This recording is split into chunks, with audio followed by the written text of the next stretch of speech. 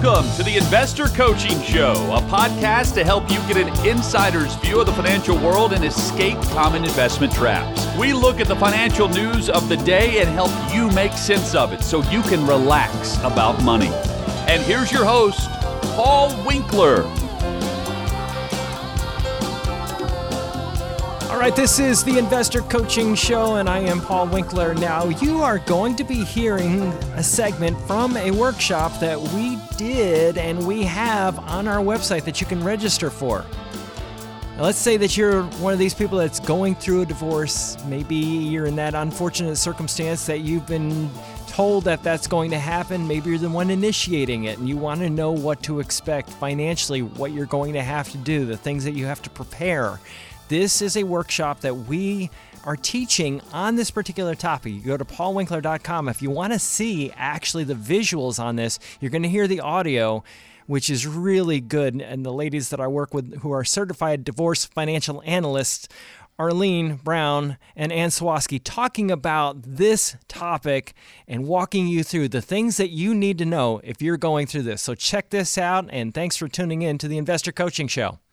All right, and welcome to our workshop. Thanks for joining us here. We are going to be talking about a topic that, well, some of you may have been through, some of you may be going through, some of you may be dealing with, or maybe you have people that you know are dealing with this particular issue. Either way, what we're going to do, Ann, Arlene, and myself, is just walk you through some of the things that you need to know if you're dealing with, contemplating, or in the midst of a divorce, you're in that unfortunate situation where this is happening, but you just got to figure it out. You don't really have a whole lot of choice in the matter. You got to figure out how to make sure that this goes okay. Now, some people I've known family members. And we'll talk about some family members that have gone through this. And Ann, Arlene, I'm sure you're going to have plenty of opinions on this because you are both chartered divorce financial analysts and certified divorce financial analyst. Certified CDFA. Divorce. See, I messed it up already. You like that? That's okay. That's not one of my designations. I've got a lot of designations, but that's not one of them. But that's why they're here, is because that's their area. They know this area, and Arlene, having been working in that capacity for quite a while, has it not been? And mediation. And mediation, yeah, I knew that. And I'm going to be bringing up questions about mediation. Oh, yeah, It won't be too hard. And having a legal background as well is going to be super helpful. So we're going to jump into things here. This is a workshop that we wanted to put together just because these are areas that a lot of times people don't want to think about, they don't want to talk about, they don't really hear an awful lot about. But we're going to start off with this, talking about the three sources of income. You ladies want to just walk through some of these sources of income: child support, spousal support, marital property. Anything to say about these things as being just one of the areas that we look for income. But there's not the only thing, of course. You have work income, if you're working still. But, so we're going to talk a little bit about that. Right. And anything on this particular topic right here? Well, I think that when you're in the process of divorce, one of the things we do is we want to look at where income will come from, especially if you are the party in the marriage that doesn't have as high of an income. Sure, and then we'll definitely be handling that, because that, of course, can be the case where somebody sometimes that holds somebody in a marriage that really is abusive even. Right. Just simply because they're so afraid of losing income. Let's just back up a little bit, because in a divorce, there are two parties, of course. One that is serving the divorce paper, and one is the one who is being served. Now, if you are the one serving the paper, you are few steps ahead. Because you already kind of know what's coming. You've been thinking about it, and it isn't a surprise to you. That makes a lot of sense. Right. Yeah, it doesn't. You don't wake up in the morning and decide a divorce. So you have already emotionally have really thought about it, okay, and probably analyzed your financial situation, okay, and probably as well and this is something that I don't recommend.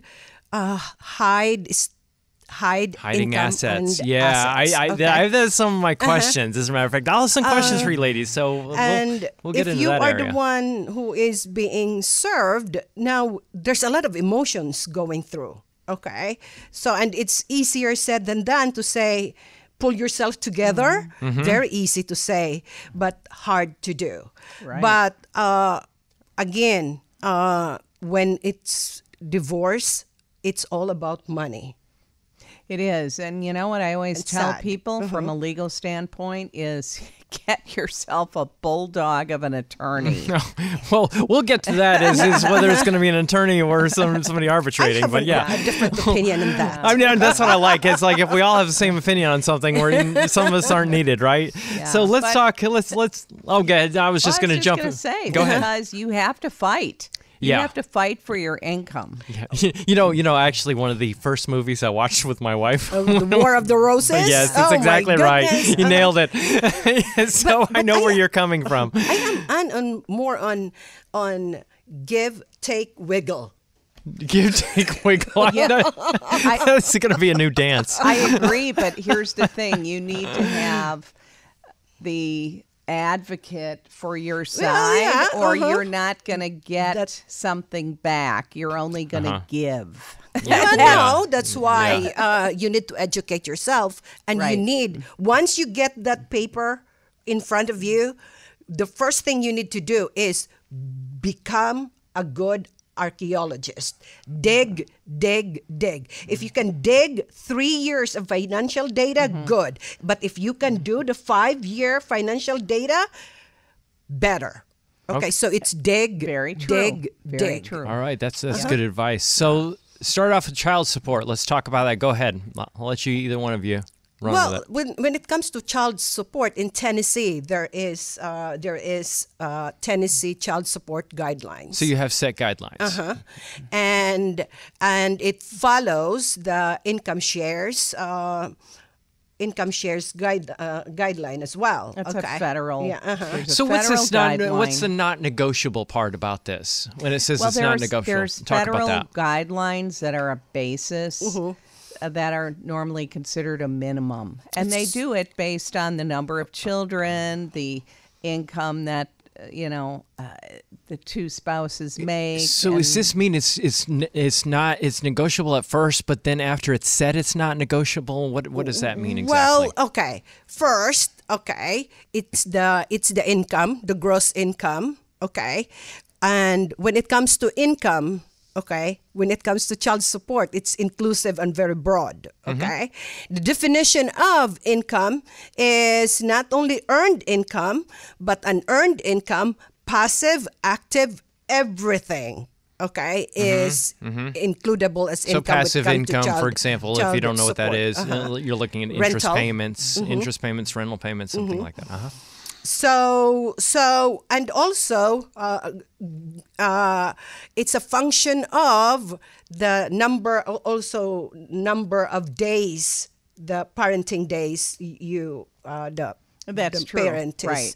Yeah, is, because if you're doing a shared custody, Right. obviously you don't need as much. Yeah, you might have support to somebody, the other sure. spouse. Yeah, that makes a lot of sense because sometimes I've seen where people they only have the kids every 2 weeks or Right. just on weekends versus, all the Right. weekday. Yeah, it makes a and lot of there's sense. no such as 50-50. It may start as 50-50, but then you always have the the primary residential parent, okay, which probably will only have 183 days, and the alternate parent is residential parent is 182 days. If they split it even So, down the middle. Now, of course, with this child support, then it's not taxable to the recipient because I think about it this way. This when I was learning about this, I was thinking in terms of, well, if two people are living together, husband and wife living together, and one is actually handing money over to the other to take care of the child, that's not a taxable thing. So it's a very Right. similar type of thing here, Right. which makes a lot of sense to me. Okay. Now, there's some problems with child support. Talk about those a little bit. What is the problem with child support? The definition of child support support, it starts with the basic child support obligation, which only really the big three: the housing, food, and transportation, and then you do you add the entertainment. Okay, but the rest are not necessarily. You have extraordinary expense for education. Okay, that is not included. It may be looked into, negotiated, as something. Sure. Okay. Okay. Yeah, I think All right. it's very important for the parties with children to really drill down and figure out what the costs are for those kids. Everything. Everything. Yes. Health care, insurance. Are they in club sports? That's very expensive. College. Are they in private schools? All of these various things that you don't really think about. Sure. But they are important. Now, that being said, this slide says problems with child support. What happens if the amount of child support doesn't cover all these things? Kids are very expensive, and when you divide a household in two, it doesn't mean that you can afford to pay for every single thing. So as probably the spouse that doesn't have as much income, you really need to think seriously about how much of these things can I afford that aren't going to be reimbursed. Because just because we ask for something doesn't mean we're going to get it. All right, so let's jump into spousal support. This is an area that has changed in recent years, and it doesn't seem like it's a change for the good is the way I look at it right here. Yeah, I guess it depends on your point of view. But yeah, I mean, it's used to be, in years past when women really weren't in the workplace very much, that spousal support was long-term, could be for life. And in some cases, that's still going to be the case.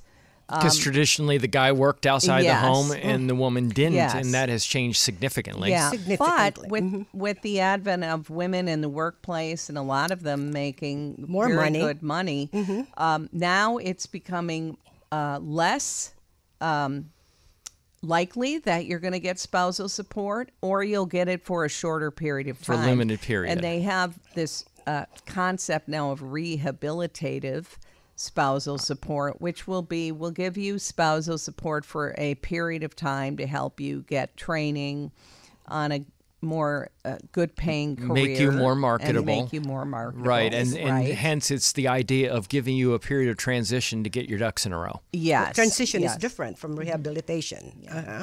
Now, when it comes to alimony, I'm losing my thought.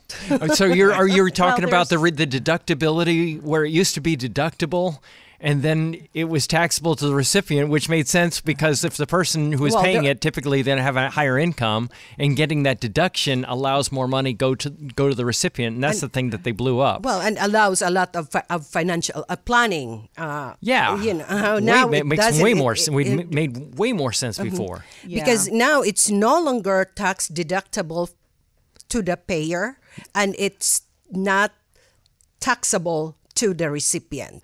Yeah, and you may think, oh, well, isn't that good for the recipient? But, you think about it this way. Let's just use a number example. In the old days, what it'd be, somebody has $10,000, and they're in a 40% tax bracket. That $10,000 becomes $6,000, and then $6,000 goes to that person. That's the way, that it used to be.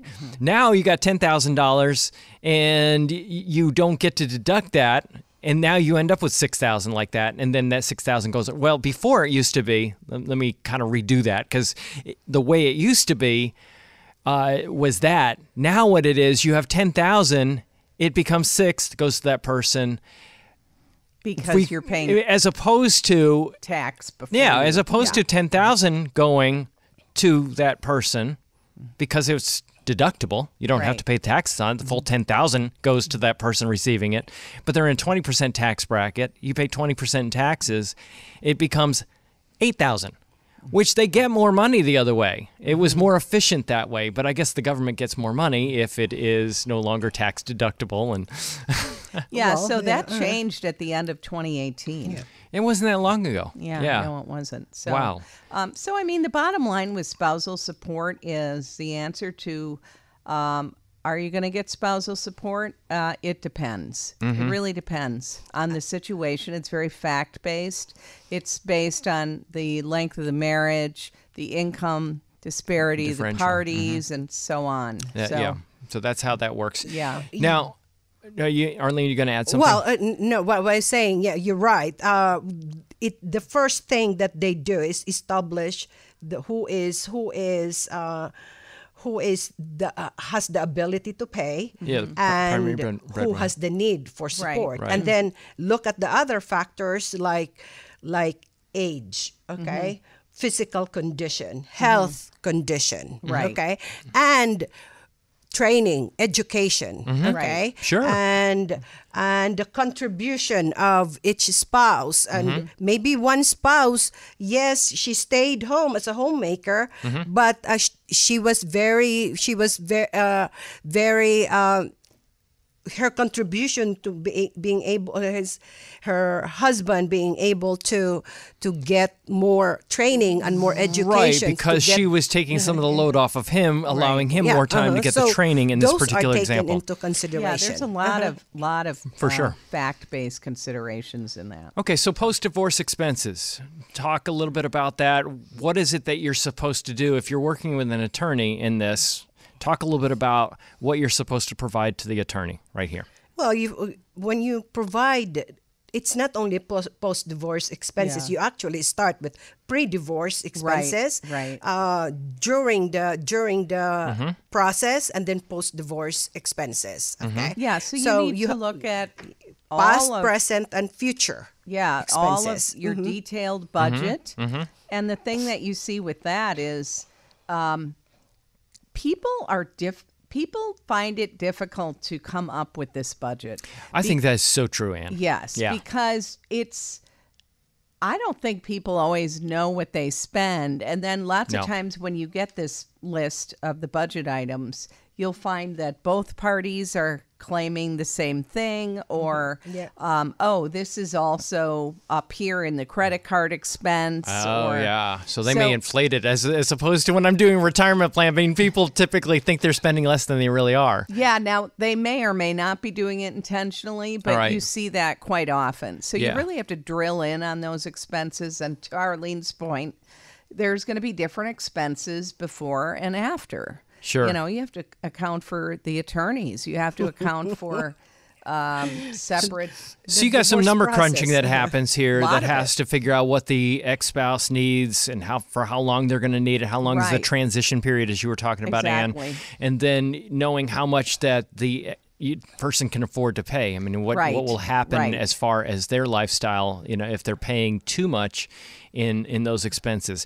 Now, modifiable versus non-modifiable. It depends. There are 4 types of alimony. Okay, the 2 are modifiable, and the other 2 are non-modifiable. In solido, which is alimony in solido, which is the sum lump sum payment, okay, which is sometimes it is attached to the marital settlement. Okay, so that would be just a Property big bunch of money. You just get it in that settlement. So Yeah, it might be something we talk about a little bit later with regards to having assets and how much goes to this person over here. Boom. Is that what you're talking about, that splitting, or is it separate from that when you split assets, for example, like the property values? And Well, this is a different deal. Sometimes you have the alimony in lump sum payment in relation as well to the property division. Division. Oh, okay, Yes, okay. That's good. what Thanks I'm for saying. clarifying that. So yeah. that is not modifiable. Okay, got the it. rehabilitative is modifiable. Sure. So, let's say Transitional the is situation not. changes down the road where the person isn't making as much, or they end up in a situation that they didn't expect. Maybe the person becomes disabled or loses a job or whatever. you might have to modify that for that particular. Is that a good Yes, example? Okay. And in Futuro is modifiable. Okay, so you can change this. It's not set in stone, but that's often when you hear the cases. My ex is going to bring me back into court, try to get more alimony. So that's what you're talking about with the modifiable. Okay. Now, taxes, social spousal support, and maybe needing social support. I almost said that.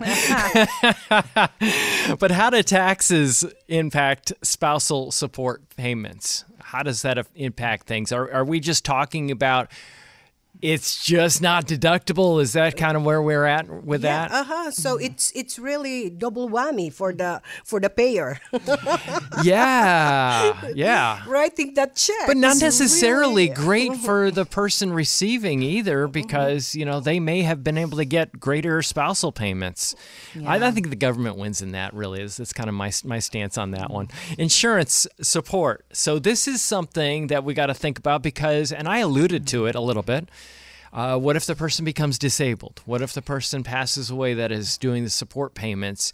Right. What do you put into place to make sure those payments will continue to go that direction? And very often there'll be life insurance on the life of the spouse, and that has to Disability. be paid, or yes, disability as well. But also you can secure, if there's a note, that very often there'll be a note for an amount owed over time. That should be secured, and it can be secured by real estate or Okay, so kind of insurance, collateralized, et cetera. as we Yes, would it should say. be You have collateral, collateralized. just like hey, if you don't pay this, then you get the asset. Yes. If this doesn't Yes. get paid. Yeah. Yeah, that makes a whole lot of sense. And let's just talk about disability just really quickly, because one of the things you need to think about with disability insurance, you might have a group plan at work, not recognizing that there's a possibility that it could get canceled. You've got to be aware of that. I would be aware of that. Also, the other thing is many times the disability policies that you have at work don't cover a whole lot of your income. It may only cover 60% of your income. or sometimes 50%. Yeah, it could be even less. So, looking at possibly having some kind of other disability policy that bridges the gap or adds to that is something to be thought about. Okay. So those two types of insurance, and making those calculations on how much life insurance that you might need to actually to take care of the obligation that's here. Thanks for tuning in to the Investor Coaching Podcast. Now, you may be one of these people that's been listening and realizing, wow, investing, there's a lot more to it than meets the eye, and financial planning, tax laws constantly changing, and recognizing that maybe you might need some help in this area, but you don't want just anybody to help you out. So we have 10 offices in the Middle Tennessee area, and everything that we do is fee only. We align our interests with your interests. So you can get an initial 15-minute phone call with any one of our offices just by going to paulwinkler.com/call. That's it. Every one of the offices is run by somebody with 20 plus years experience. They're all degreed planners. They all have academic backgrounds in investing, and you can get the help that you need. So if you want to set up a complimentary phone consultation, just go to paulwinkler.com/call. And we look forward to seeing you soon. Now, property. This is where it gets really interesting because it may be different in some places versus others. But you'll have property as marital property, separate property. A lot of times people will say, oh, my dad passed away and I got an inheritance. And what do I do with that asset? So let's talk a little bit about the differences between marital and separate property. What are the differences between those? Well, separate property is typically going to be property that you brought into the marriage. It also could be an inheritance or a gift. It could be a trust that you had in your name only. Those will typically be separate. Marital property are going to be the things that are acquired during the marriage that were not kept separate. Yeah, we put it into a joint account, or we both put our money together and bought this, whatever this may be, some item or some asset.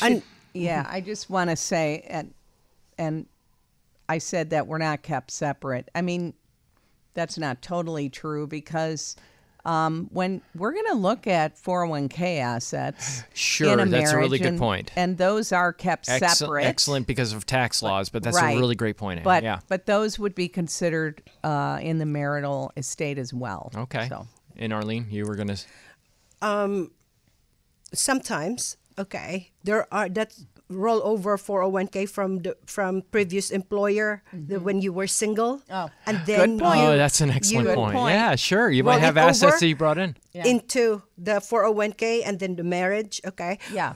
So it becomes marital, not quite, okay? Because if you can trace the Right. Well, then- previous 401k, Interesting. okay? So Yeah, that Arlene's would've talking been about brought into that's the a really marriage. interesting so point. that Right. can be separate, okay? And if you have no clue But what then- Arlene just said, because it may be a little bit complicated, you have a previous job, then you have a 401k, and then what happened when you were working for that company previously to you actually getting married, you rolled it into a current employer, and it was an asset that was acquired before you guys got married, and now the situation is you have to account for that. A lot of times people will roll those old 401ks into IRAs, but in the case you roll it back into another 401k, that can be a different deal. That's really but interesting. that can still be separate, okay? Yeah, If you can okay, trace that interesting. back. But the growth Yeah.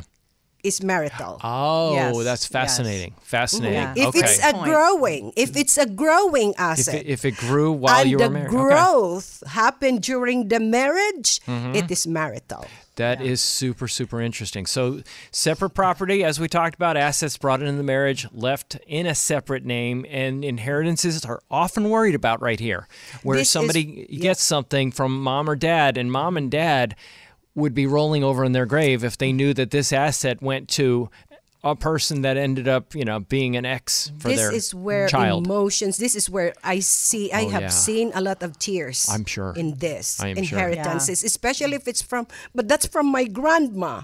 Okay, but here's the thing. Okay, you inherited $40,000 and you use it as a down payment. To the marital, and the home is marital. Yeah. Okay.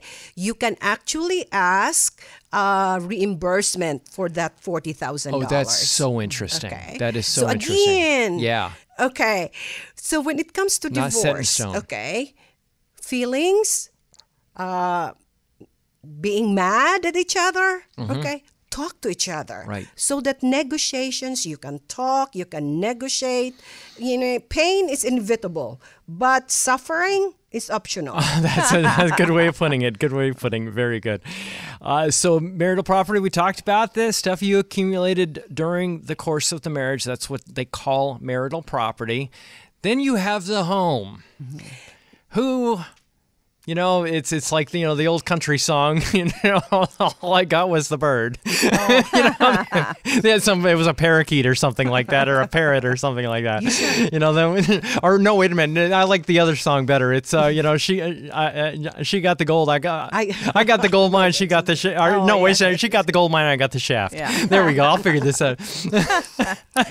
Yeah. When it comes to the home, remember you married the person that you are divorcing. You don't marry yourself to the home. Right, but there are a lot of memories there, so sometimes people do get emotionally attached There to the are home. a lot of memories, and Sometimes there's not so New great. memories. Well, then sometimes they're not Right. so great, but what are you going to do with the house? But that's the thing. A lot of people with children in particular, they say, oh, it's so important. I don't want to upset the kids and make them move, Well, or you may be we changing love school their zones and things school, like that. Yeah. etc. Oh, okay. So they want to keep the house, and I don't always find keeping the house is the best thing to do, especially for a spouse who doesn't have good income, because you'd be better off taking other yeah, assets. it could be a huge liability. Right, Wow, exactly. Yeah. Exactly. Yeah, because And they I think- can't afford to stay in that place. Exactly. Because now, they say that two live more cheaply than one, and you have one trying to stay in a house that was hard for both of them to stay in, let's say even. Right. Yeah, And then here's the other thing. I have Taxes. I And had a situation with a client who was getting divorced, and it was not her idea, and her spouse was the one on the mortgage, but he stopped paying after he moved out. Yes, that was one of my questions I had for you later, is So- that, and we'll allude back to it, because that could be an issue, credit and what Do happens. you trust this person Yes. to keep paying? Yeah. And because if you're both on the deed and you're on the mortgage, it doesn't matter if you say to the mortgage company, "Well, my That was my ex-husband ex's isn't paying," responsibility. Right, So they what? don't care. You're on there. Yeah. Yeah, for sure. So you really have to be in a situation where you would have to trust that spouse to keep paying, even during the divorce process, which takes a while. So, like in this case, he stopped paying right away, and the house is then in default, accruing lots of Interest and default penalties. interest, and you're losing equity value then by the day. So are you Right. better off to disrupt your kids all in one fell swoop, or to have to bring them through a foreclosure down the road? This has been the Investor Coaching Show. Thanks for tuning in. I am Paul Winkler. You've been listening to a workshop on, if you've been listening for the past hour, on divorce financial planning with Ann Sawaski and Arlene Brown and myself. They are both certified divorce financial analysts, and I hope you have found that helpful. And you want to see the visuals, you want to hear some things over again, by all means, go to our website, paulwinkler.com. paulwinkler.com. You will see the webinar right there on the website. Check that out. And thanks for tuning in to the Investor Coaching Show. Hey, this is Paul Winkler. Hope you enjoyed today's edition of the Investor Coaching Show. You want to learn more about what we do, go to our website, paulwinkler.com. You can watch some of the videos there, and if you're not already a client, you can set up a free initial consultation. Until next time, I'm Paul Winkler, reminding you that I believe that more educated investors are more confident investors, and confident investors are more successful investors. Have a great one. Advisory services offered through Paul Winkler, Inc., an SEC-registered investment advisor. The opinions voiced and information provided in this material are for general informational purposes only and not intended to provide specific advice or recommendations for any individual. To determine what investments are appropriate for you, please consult with a financial advisor. Paul Winkler, Inc. does not provide tax or legal advice. Please consult your tax or legal advisor regarding your particular situation.